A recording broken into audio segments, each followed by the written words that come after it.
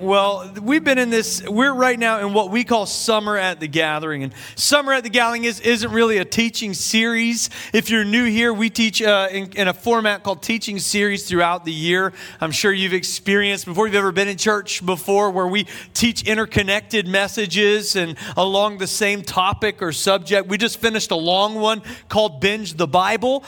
Binge the Bible Season 1. And our goal in that series is to look at a book of the Bible 1 week at a time, one book, 1 week, and then the next week, another book of the Bible, and to see the overall story of the Bible. And we'll do series like that. In August, we've got one coming up called The Way of Jesus, all about understanding what it means to live and walk in the way of Jesus. And in the summertime, what we do is take a break from all that and take an opportunity for me and for our teaching team to come to you with kind of what's been on our heart, journal entries, really, the things that we are writing down and that we're learning from God, that we feel like God is placing in our hearts, and that's kind of what we do over the course of the summer, and that's really what today's message is. It's a series of journal entries and a heart that I have around really one of our core values. We have some core values at the church. They're on a sign right outside the door here that inform the culture that we have as a church. They kind of speak to who we are or who we want to be as a church. I'll tell you what they are.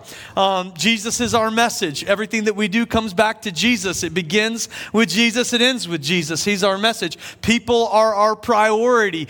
We don't believe people are a distraction or an inconvenience. People are not a project. People are our priority at the Gathering Church. Family is our culture. We want you to feel at home here, to feel welcome here, to feel like you're a part of a family here. Humility is our posture.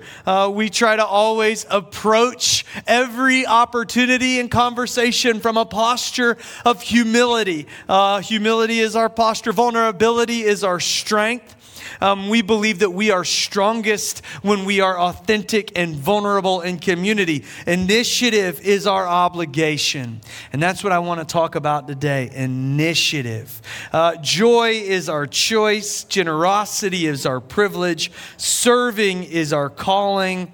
And our city is our responsibility. We're going to talk about initiative today. When I was growing up, my mom had an incredible method for getting me to keep my room clean.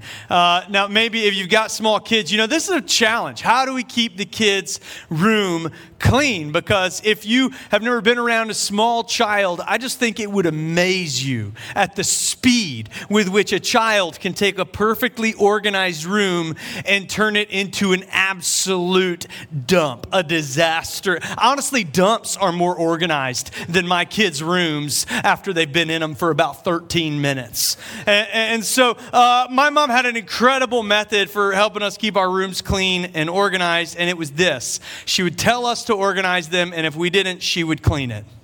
It was the best method. It was the only surefire way to keep my room clean. And I knew as a kid that if I let it get gross enough, she wouldn't be able to stand it any longer. And she would clean that room for me. She's here today. I'm embarrassing her a little bit. She did. I did get punishments, but I knew that if I could endure for this brief time these hardships, that my room would be clean again. And so my mom had this method, and now that was great. As a kid, I really enjoyed that. That was a blessing to me. However, there did come a day when I moved out of the house and got into my own space. And I remember I had been living in my own apartment for, I don't know, maybe about 6 months before it occurred to me that this place was absolutely disgusting.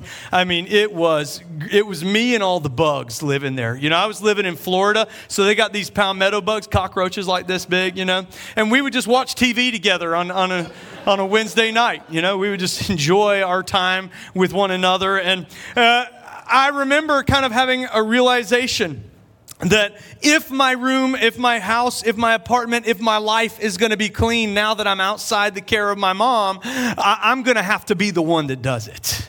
It's going to rely on me.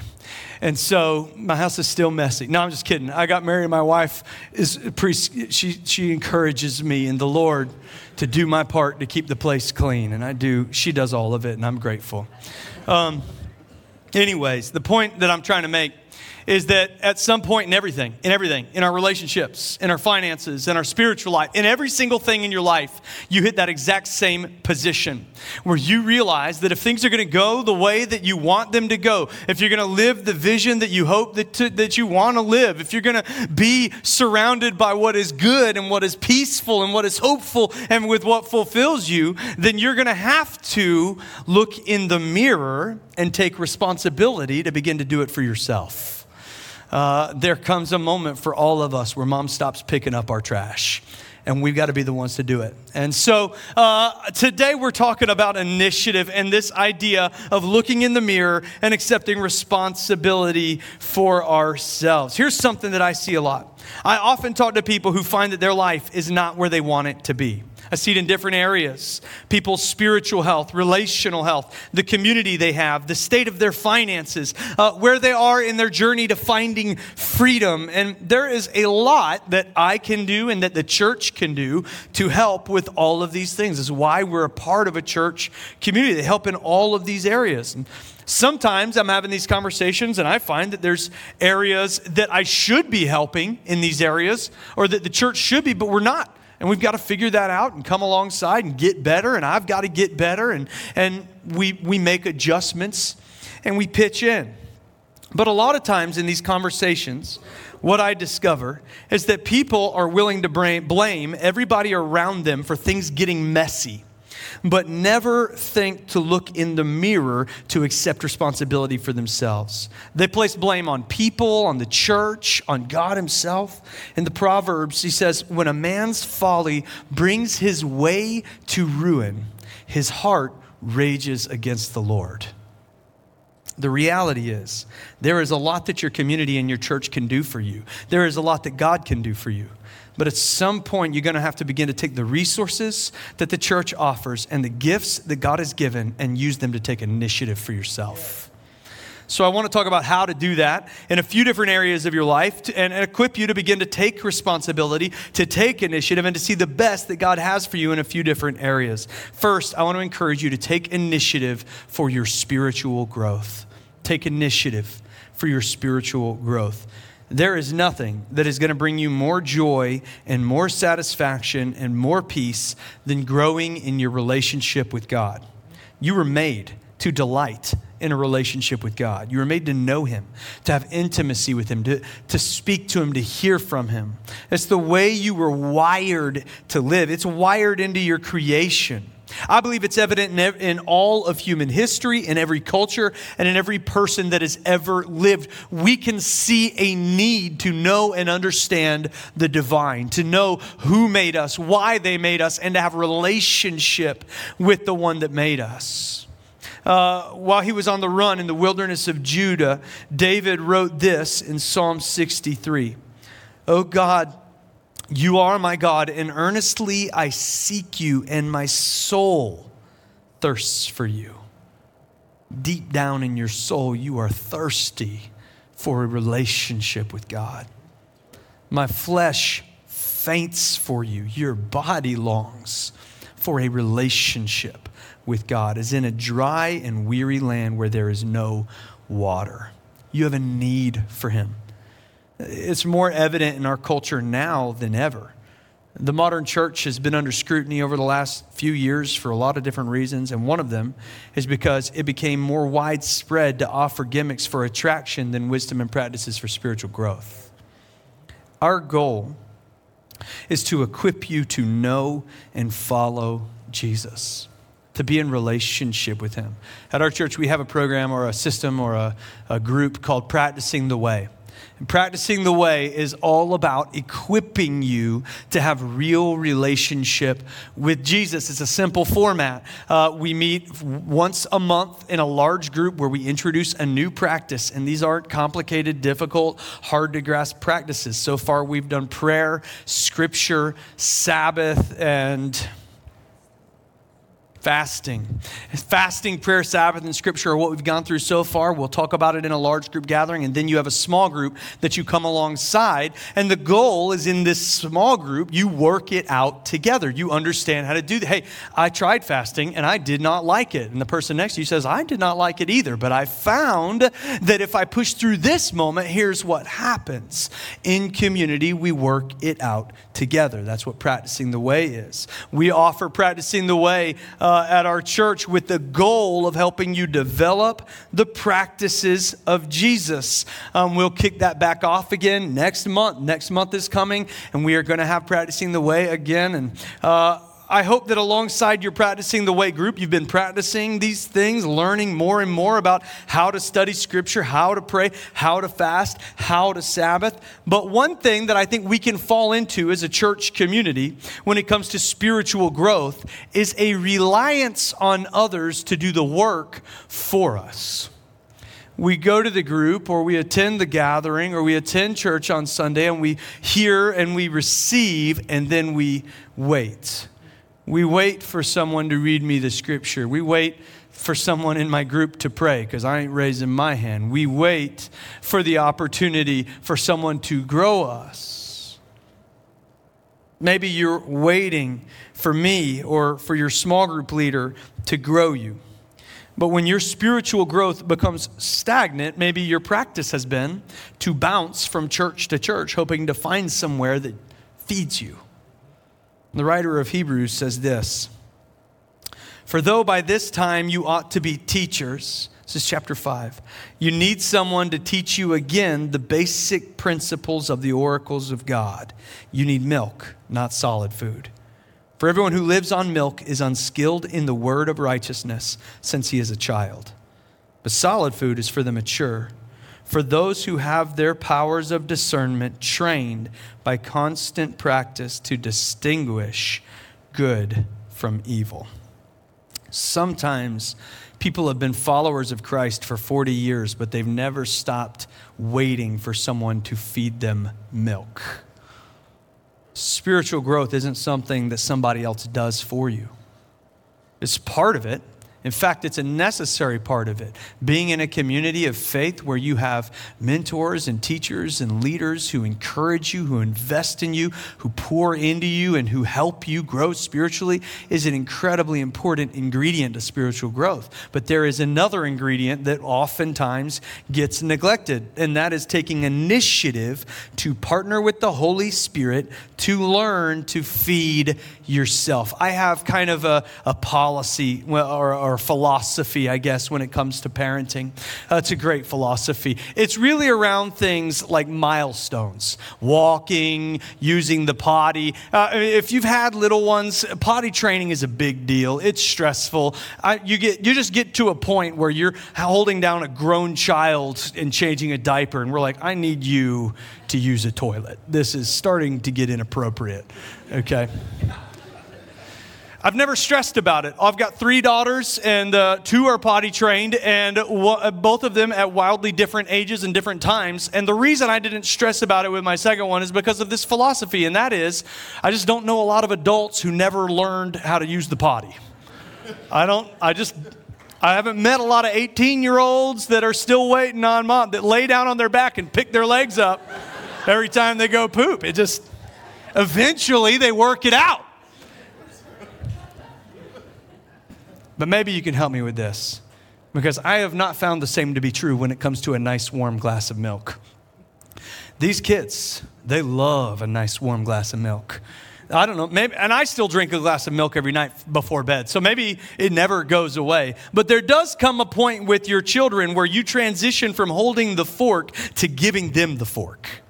There comes a point with your kids where they start to take the lead. Usually with my kid, my not even 2-year-old wants to feed herself. I put the plate down in front of her and I get the fork and she snatches it out of my hand or smacks it away like you're offending her, and starts just shoveling that food in her mouth on her own. Some days it's like that. Some days she wants me to feed her and we go back and forth. But I know that eventually we will transition from me feeding her every bite to her feeding herself.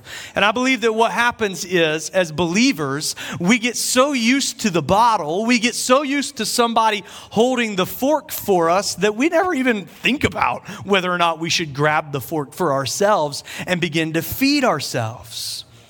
That is the only way you will ever grow spiritually, is if you begin to take responsibility to feed and grow yourself. Take initiative. I like how verse 14 in this passage in Hebrews 5, it says that solid food is for the mature, for those who have their powers of discernment trained by constant practice. Constant practice. Constant practice means hearing me read the Bible to you is not enough. You've got to study it for yourself. Constant practice means saying grace for a meal is not enough. You've got to learn how to really pray. Constant practice. Take initiative to develop real spiritual discipline so that you can begin to really grow into maturity and finally feel satisfied in your spirit. If you haven't done it yet, take part in practicing the way when it kicks off again next month. August is going to be a great month for you to begin to take initiative in your spiritual health. We have 21 days of prayer. We do it every January and August. In January, we do 21 days of prayer and fasting. In August, 21 days of prayer and feasting. We got the church potluck in 21 days of prayer in August. Come on, somebody. Going to some barbecue. We aren't going to ask you to fast, okay? But you can commit to that season of prayer. 3 weeks, every day as a church, we pray. And you can commit to that season of prayer. And then as soon as 21 days of prayer ends, the following Tuesday, we meet together for our next Practicing the Way large group. And it doesn't matter if you've been in it before or not. You can join us for that gathering and you can begin to take initiative to feed yourself spiritually. Next, take initiative for your community. Second thing is this, take initiative for your community. Maybe the whole reason that you're here today is because you understand that deep down inside, you've got a need for community. You want people to go through life with, people to learn, to lean on, to laugh with, to cry with, to make a difference with. I believe we're designed by God to exist in community, that God creates you with two basic needs, relational needs. And one is a need for relationship with Him, and the other one is a need for relationship with others. In Genesis 2, God says it's not good for man to be alone. And that isn't just satisfied in Adam's relationship with Eve. God creates man to go through life in a way that is communal. In the book of Exodus, we see Moses, a great leader of people, leading people all on his own, and the weight is too much for him to bear. His father-in-law, Jethro, who was a high priest and a leader of people, comes to Moses and says, Moses, what you are doing is not good. And he teaches him how to lead in community. We have this need for community that's echoed all throughout the scriptures. We need to be in relationship with people. Jesus says this in John 13, verse 34 and 35. He says, I give you a new commandment. Love one another. As I have loved you, so also you should love one another. This is how all will know you are my disciples, if you have love for one another. By Jesus' metric, if you don't have community where you can show love to people, real, actual, demonstrative love for your community, how will the world know that you are a follower of Jesus? Community is one of the ways we are defined as followers of Jesus. And he means like the act of love. He's not talking about love from a distance. I love all people. I love the people. He's not talking about the way you love a baseball team or Harrison Ford. He means up close and messy and in community. We see this played out perfectly in the early church in Acts chapter 2. The day of Pentecost has come and the Holy Spirit has fallen on the believers. Now they are filled with the presence of God. And it means a lot of cool things are happening. There is this great moment when the Spirit comes. Peter preaches to a large crowd and all this crowd begins to follow Jesus and they become the first community of Jesus. And then we see how the church grows from there. And it's in Acts chapter 2, verse 42. It says, they devoted themselves to the apostles' teaching and to fellowship, to the breaking of bread and to prayer. And everyone was filled with awe at the many wonders and signs performed by the apostles. All the believers were together and had everything in common. They sold property and possessions to give to anyone who had a need. Every day, They met together in the temple courts. They broke bread in their homes. They ate together with glad and sincere hearts, praising God and enjoying the favor of all the people. And the Lord added to their number daily those who were being saved. The church wasn't growing based off the incredible content of the preachers, although I'm sure that was there. They just didn't write about it. But they were growing based off the community that they were living in. It was the love they were demonstrating for one another that was visible to the people around them who desperately wanted it, who were being drawn into that community. Community is crucial, and we need it. We were meant to be a growing, loving, sacrificing, Christ-worshiping community called the church. But getting to it is not always as easy as we hope it will be. I know that a lot of people find it hard to get into community. And sometimes it is really hard. People are messy. And so community is messy. People can be cliquey. There can be barriers that we accidentally build that don't let people in, where we get so comfortable with things the way that they are that we kind of bar others from changing them, and it hurts community.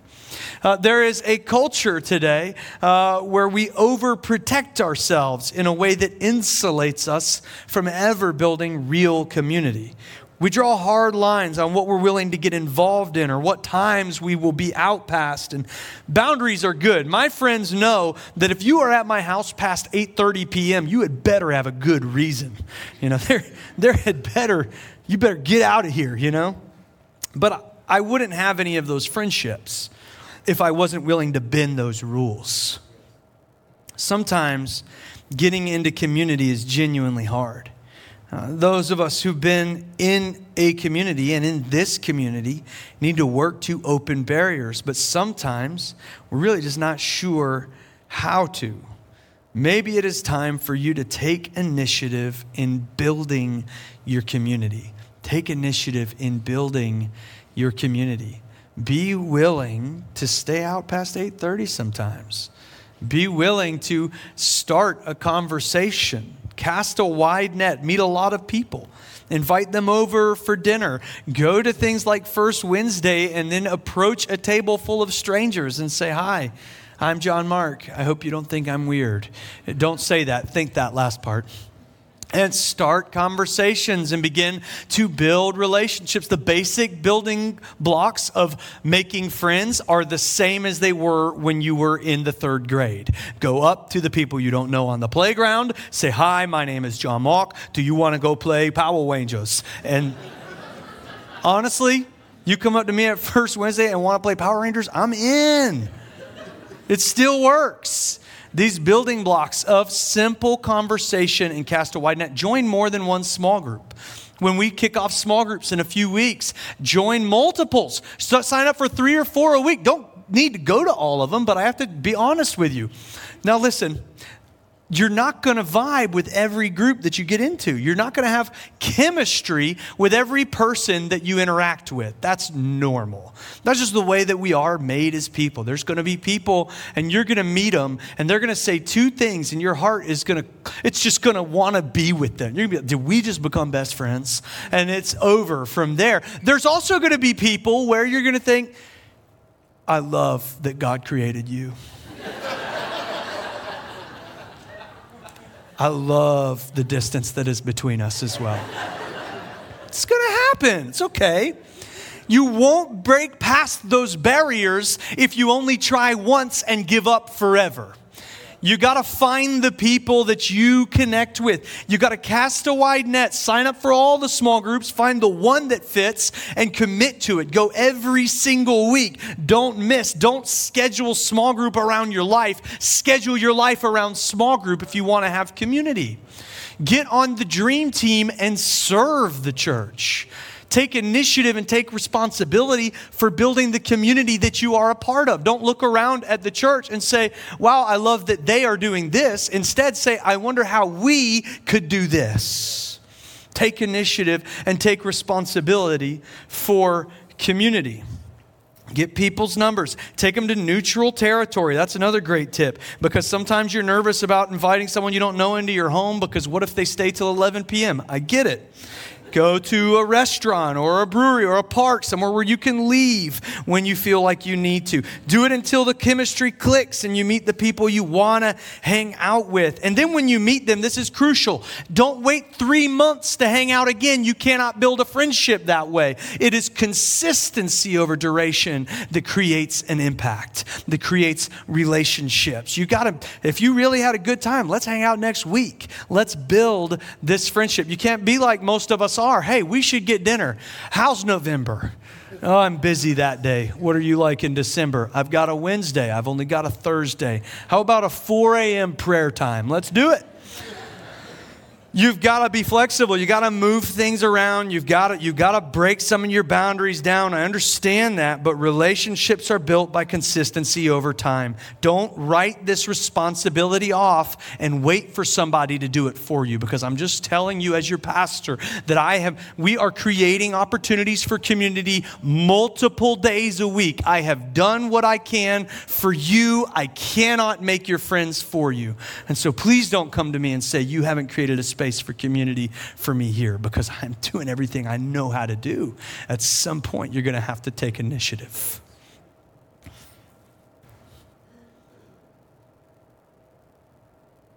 I'm an introvert by nature, but I have a handful of really close friends, and I built those friends very intentionally over time.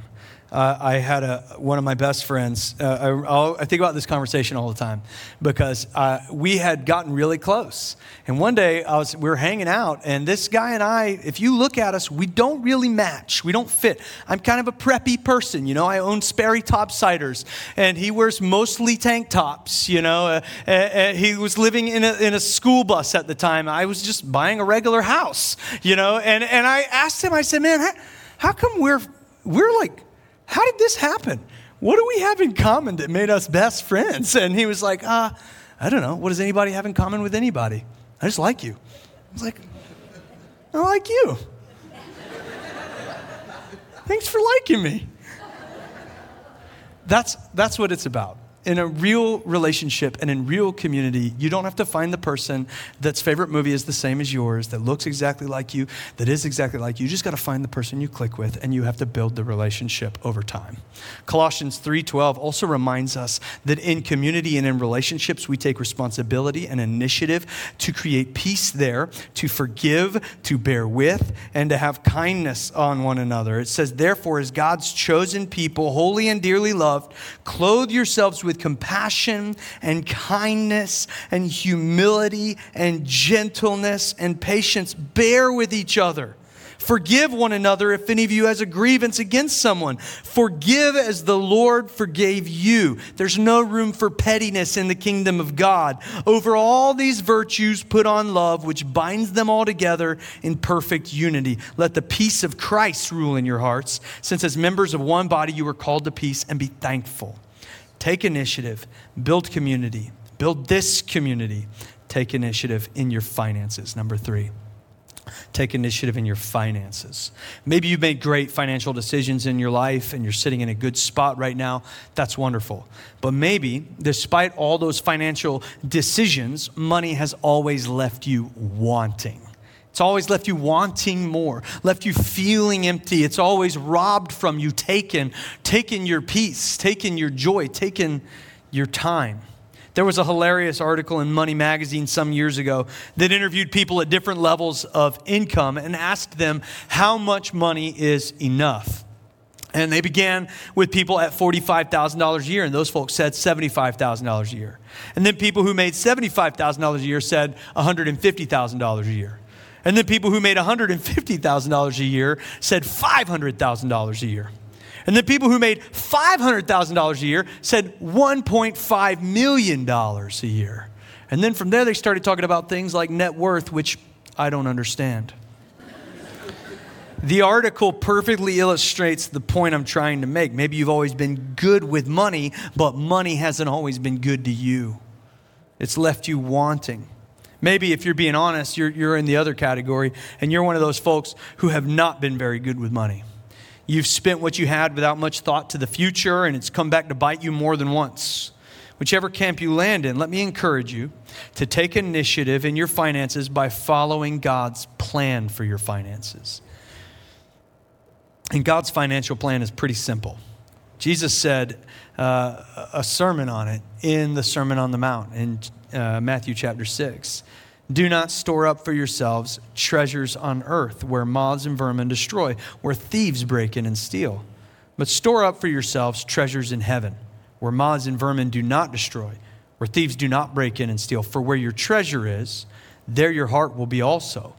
The eye is the lamp of the body. If your eyes are healthy, your whole body will be full of light. But if your eyes are unhealthy, your whole body will be full of darkness.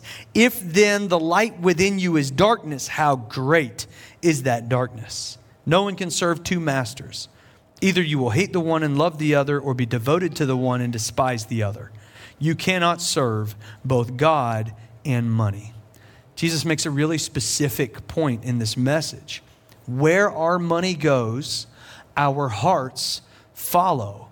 He relates it to the way that our eyes allow things into our bodies. Still talking about money there. And if we allow our money to serve itself, to serve anything other than God, it corrupts not just the money, but the whole body as well. Where your heart is, your treasure will be also. You cannot serve both God and money.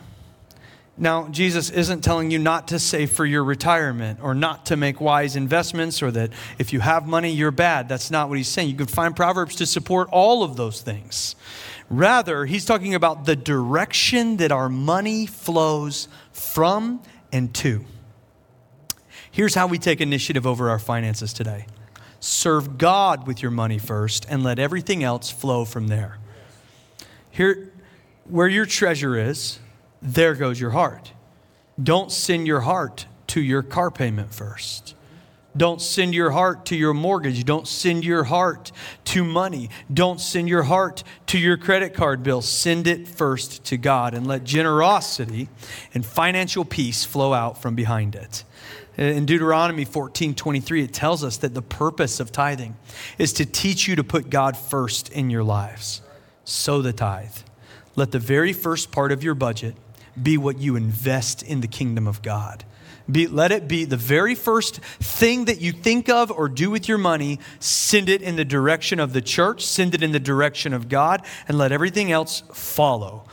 Start wherever you can. You don't have to immediately go from 0 to 10%. Work where you can, but let the very first part of your finances, the goal for your budget, let it begin by sending it to God and your heart will follow.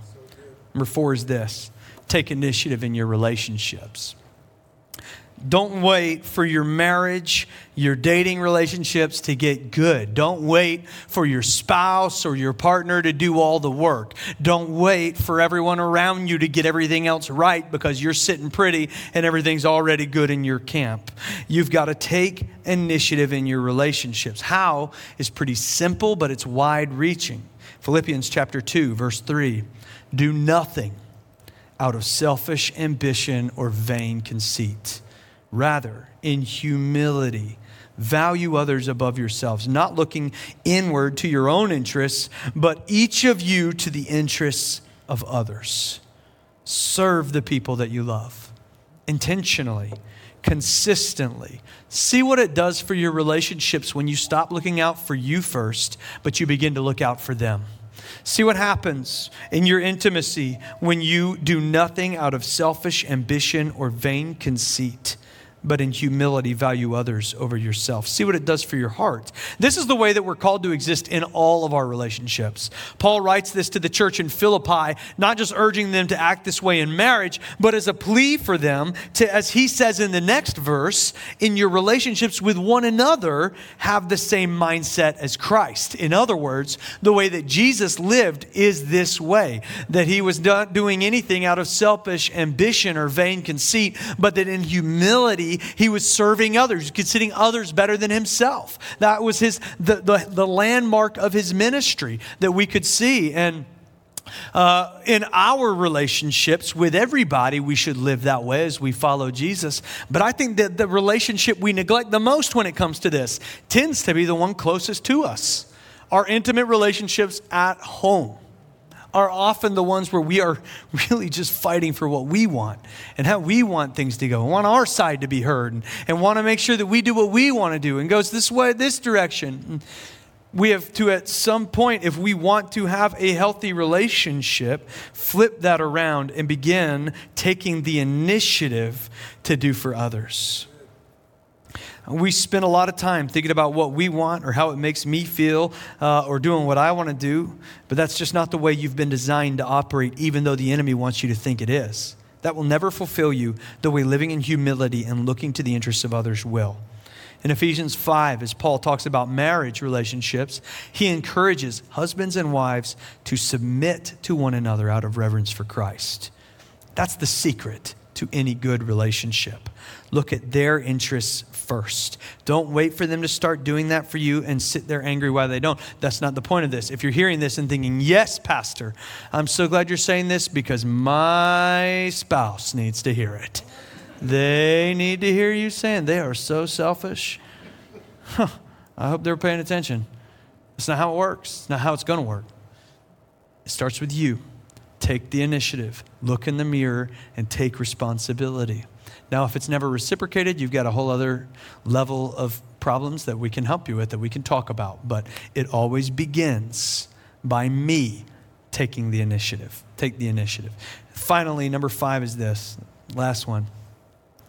Take initiative for your freedom. This is the last one. It's a big one.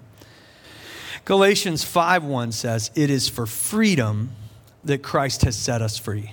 Stand firm then, and do not let yourselves be burdened again by a yoke of slavery." We just finished going through the early parts of the Bible, Genesis, Exodus, the Pentateuch. And in that story, we see the people of God, the people of Israel, they begin in slavery in Exodus. They're in slavery in Egypt. They've been there for hundreds of years. God sends Moses to bring them out of slavery, and they're freed. They're freed from Egyptian slavery. They move into the wilderness, and now they're no longer in chains. They are no longer slaves, but they are still acting like they are. They may be out of Egypt, but Egypt is not yet out of them. As a matter of fact, in Exodus and in Numbers and in Deuteronomy, there are examples where when things get difficult for them, they actually say, we should go back to Egypt. It was better for us there. Our captors were better to us than this God that we follow. We see them making that choice. The reality for a lot of us is that we have a difficulty staying free. But it is for freedom that Christ has set you free. The Gathering Church has a kind of a pathway that we follow. We want you to know God, to find freedom, to discover your purpose, and to make a difference. And it has to be in this order. It has to be in this order. You have to know that you get to know God as the first step. That there is no obstacle between you and a relationship with God. Jesus removed all of them for you. You get to just enter into relationship with Him and know Him. But once you know God, once you're free from the bonds of slavery, just like those Israelites were free from Egypt, you still have all the bonds of slavery living inside of you. The sin, the patterns, the guilt, the shame, those mindsets that got you where you were in the first place, they're all in here. And God's desire for you is that you would be truly free. In Isaiah 61 is the mission statement of Jesus, and it says that He has come to set the captives free, to bind up the brokenhearted, to set them up like oaks of righteousness, a firm planting before the Lord, that they might rebuild the ancient cities long devastated. Meaning that God wants you to be free so that you can help others on a pathway to their freedom. But we aren't going to get free if at some point we don't stop and look in the mirror and say, I am choosing to do the hard work to find freedom. It's a great passage in Psalm 32 where David says, "Blessed is the one whose transgressions are forgiven and whose sins are covered.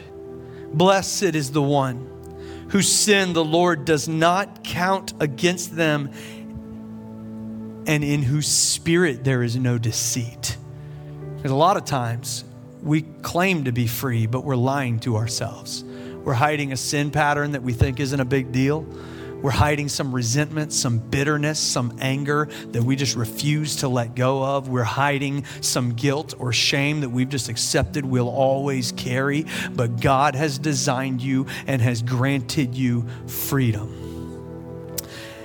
In whose spirit there is no deceit. When I kept silent, my bones wasted away through my groaning all day long. For day and night your hand was heavy upon me, and my strength was sapped as in the heat of the summer. And then I acknowledged my sin to you, and I did not cover up my iniquity. And I said, I will confess my transgressions to the Lord, and you forgave the guilt of my sin. Start taking initiative for your freedom by admitting to God. Admit that there are things inside of you that you want to be free from. Ask Him for freedom. Confess with your mouth these sins to Him. And then admit it to someone that you trust. In the book of James in the New Testament, it says, confess your sins one to another so that you may be healed. You've already been forgiven, but healing is waiting for you when you're vulnerable in relationships. Admit it. Admit it to God. Admit it to somebody else.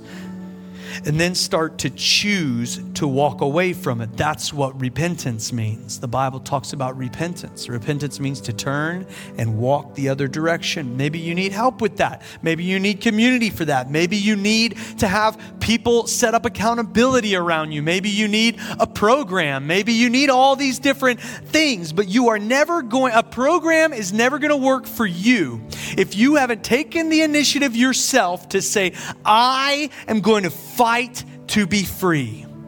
You have to make that decision. You have to start the path and the journey on your own. Take initiative. James 4:17, one of my favorite passages in Scripture, but it's a hard one. It says, whoever knows the right thing to do and fails to do it, for him it is sin. Our core value is that initiative is our obligation. It's not that we think initiative is good or that we ought to take initiative. Initiative is an obligation. Because when I know the right thing to do in my finances, when I know the right thing to do in my community, when I know the right thing to do for my spiritual growth, when I know the right thing to do in my marriage, when I know the right thing to do for the freedom that I am after, but I choose not to do it, for me it's sin. I have an obligation to take initiative, to fight for freedom, to fight for community, to fight for spiritual health. I have an obligation to take that initiative. If you're in here today and you haven't even taken the first step yet, you're not sure that you have a relationship with Jesus, or you know that you don't, you've just been trying to figure this all out on your own. If that is you, then today your step is simple. The initiative that you need to take is really just to enter relationship. And that is done like every relationship through conversation, a simple prayer. And you accept and receive the gift that Jesus gave to you on the cross, which is to know the God who made you. He went to the cross to remove the barrier of sin so that you could have direct access to the one who made you, that you could know Him, follow Him, pursue Him, find freedom in Him, discover your purpose in Him, and all of that. And if that's you today and you're ready to take that first step, every head bowed, every eye closed, just say this prayer with me. Heavenly Father, forgive me for my sin. Forgive me for the mistakes that I've made, for trying to do it on my own. Forgive me for the things I've held on to. I release them today. I choose you today. I believe in you today. And I will give you all that I am from this day on. In Jesus' name, amen. Amen.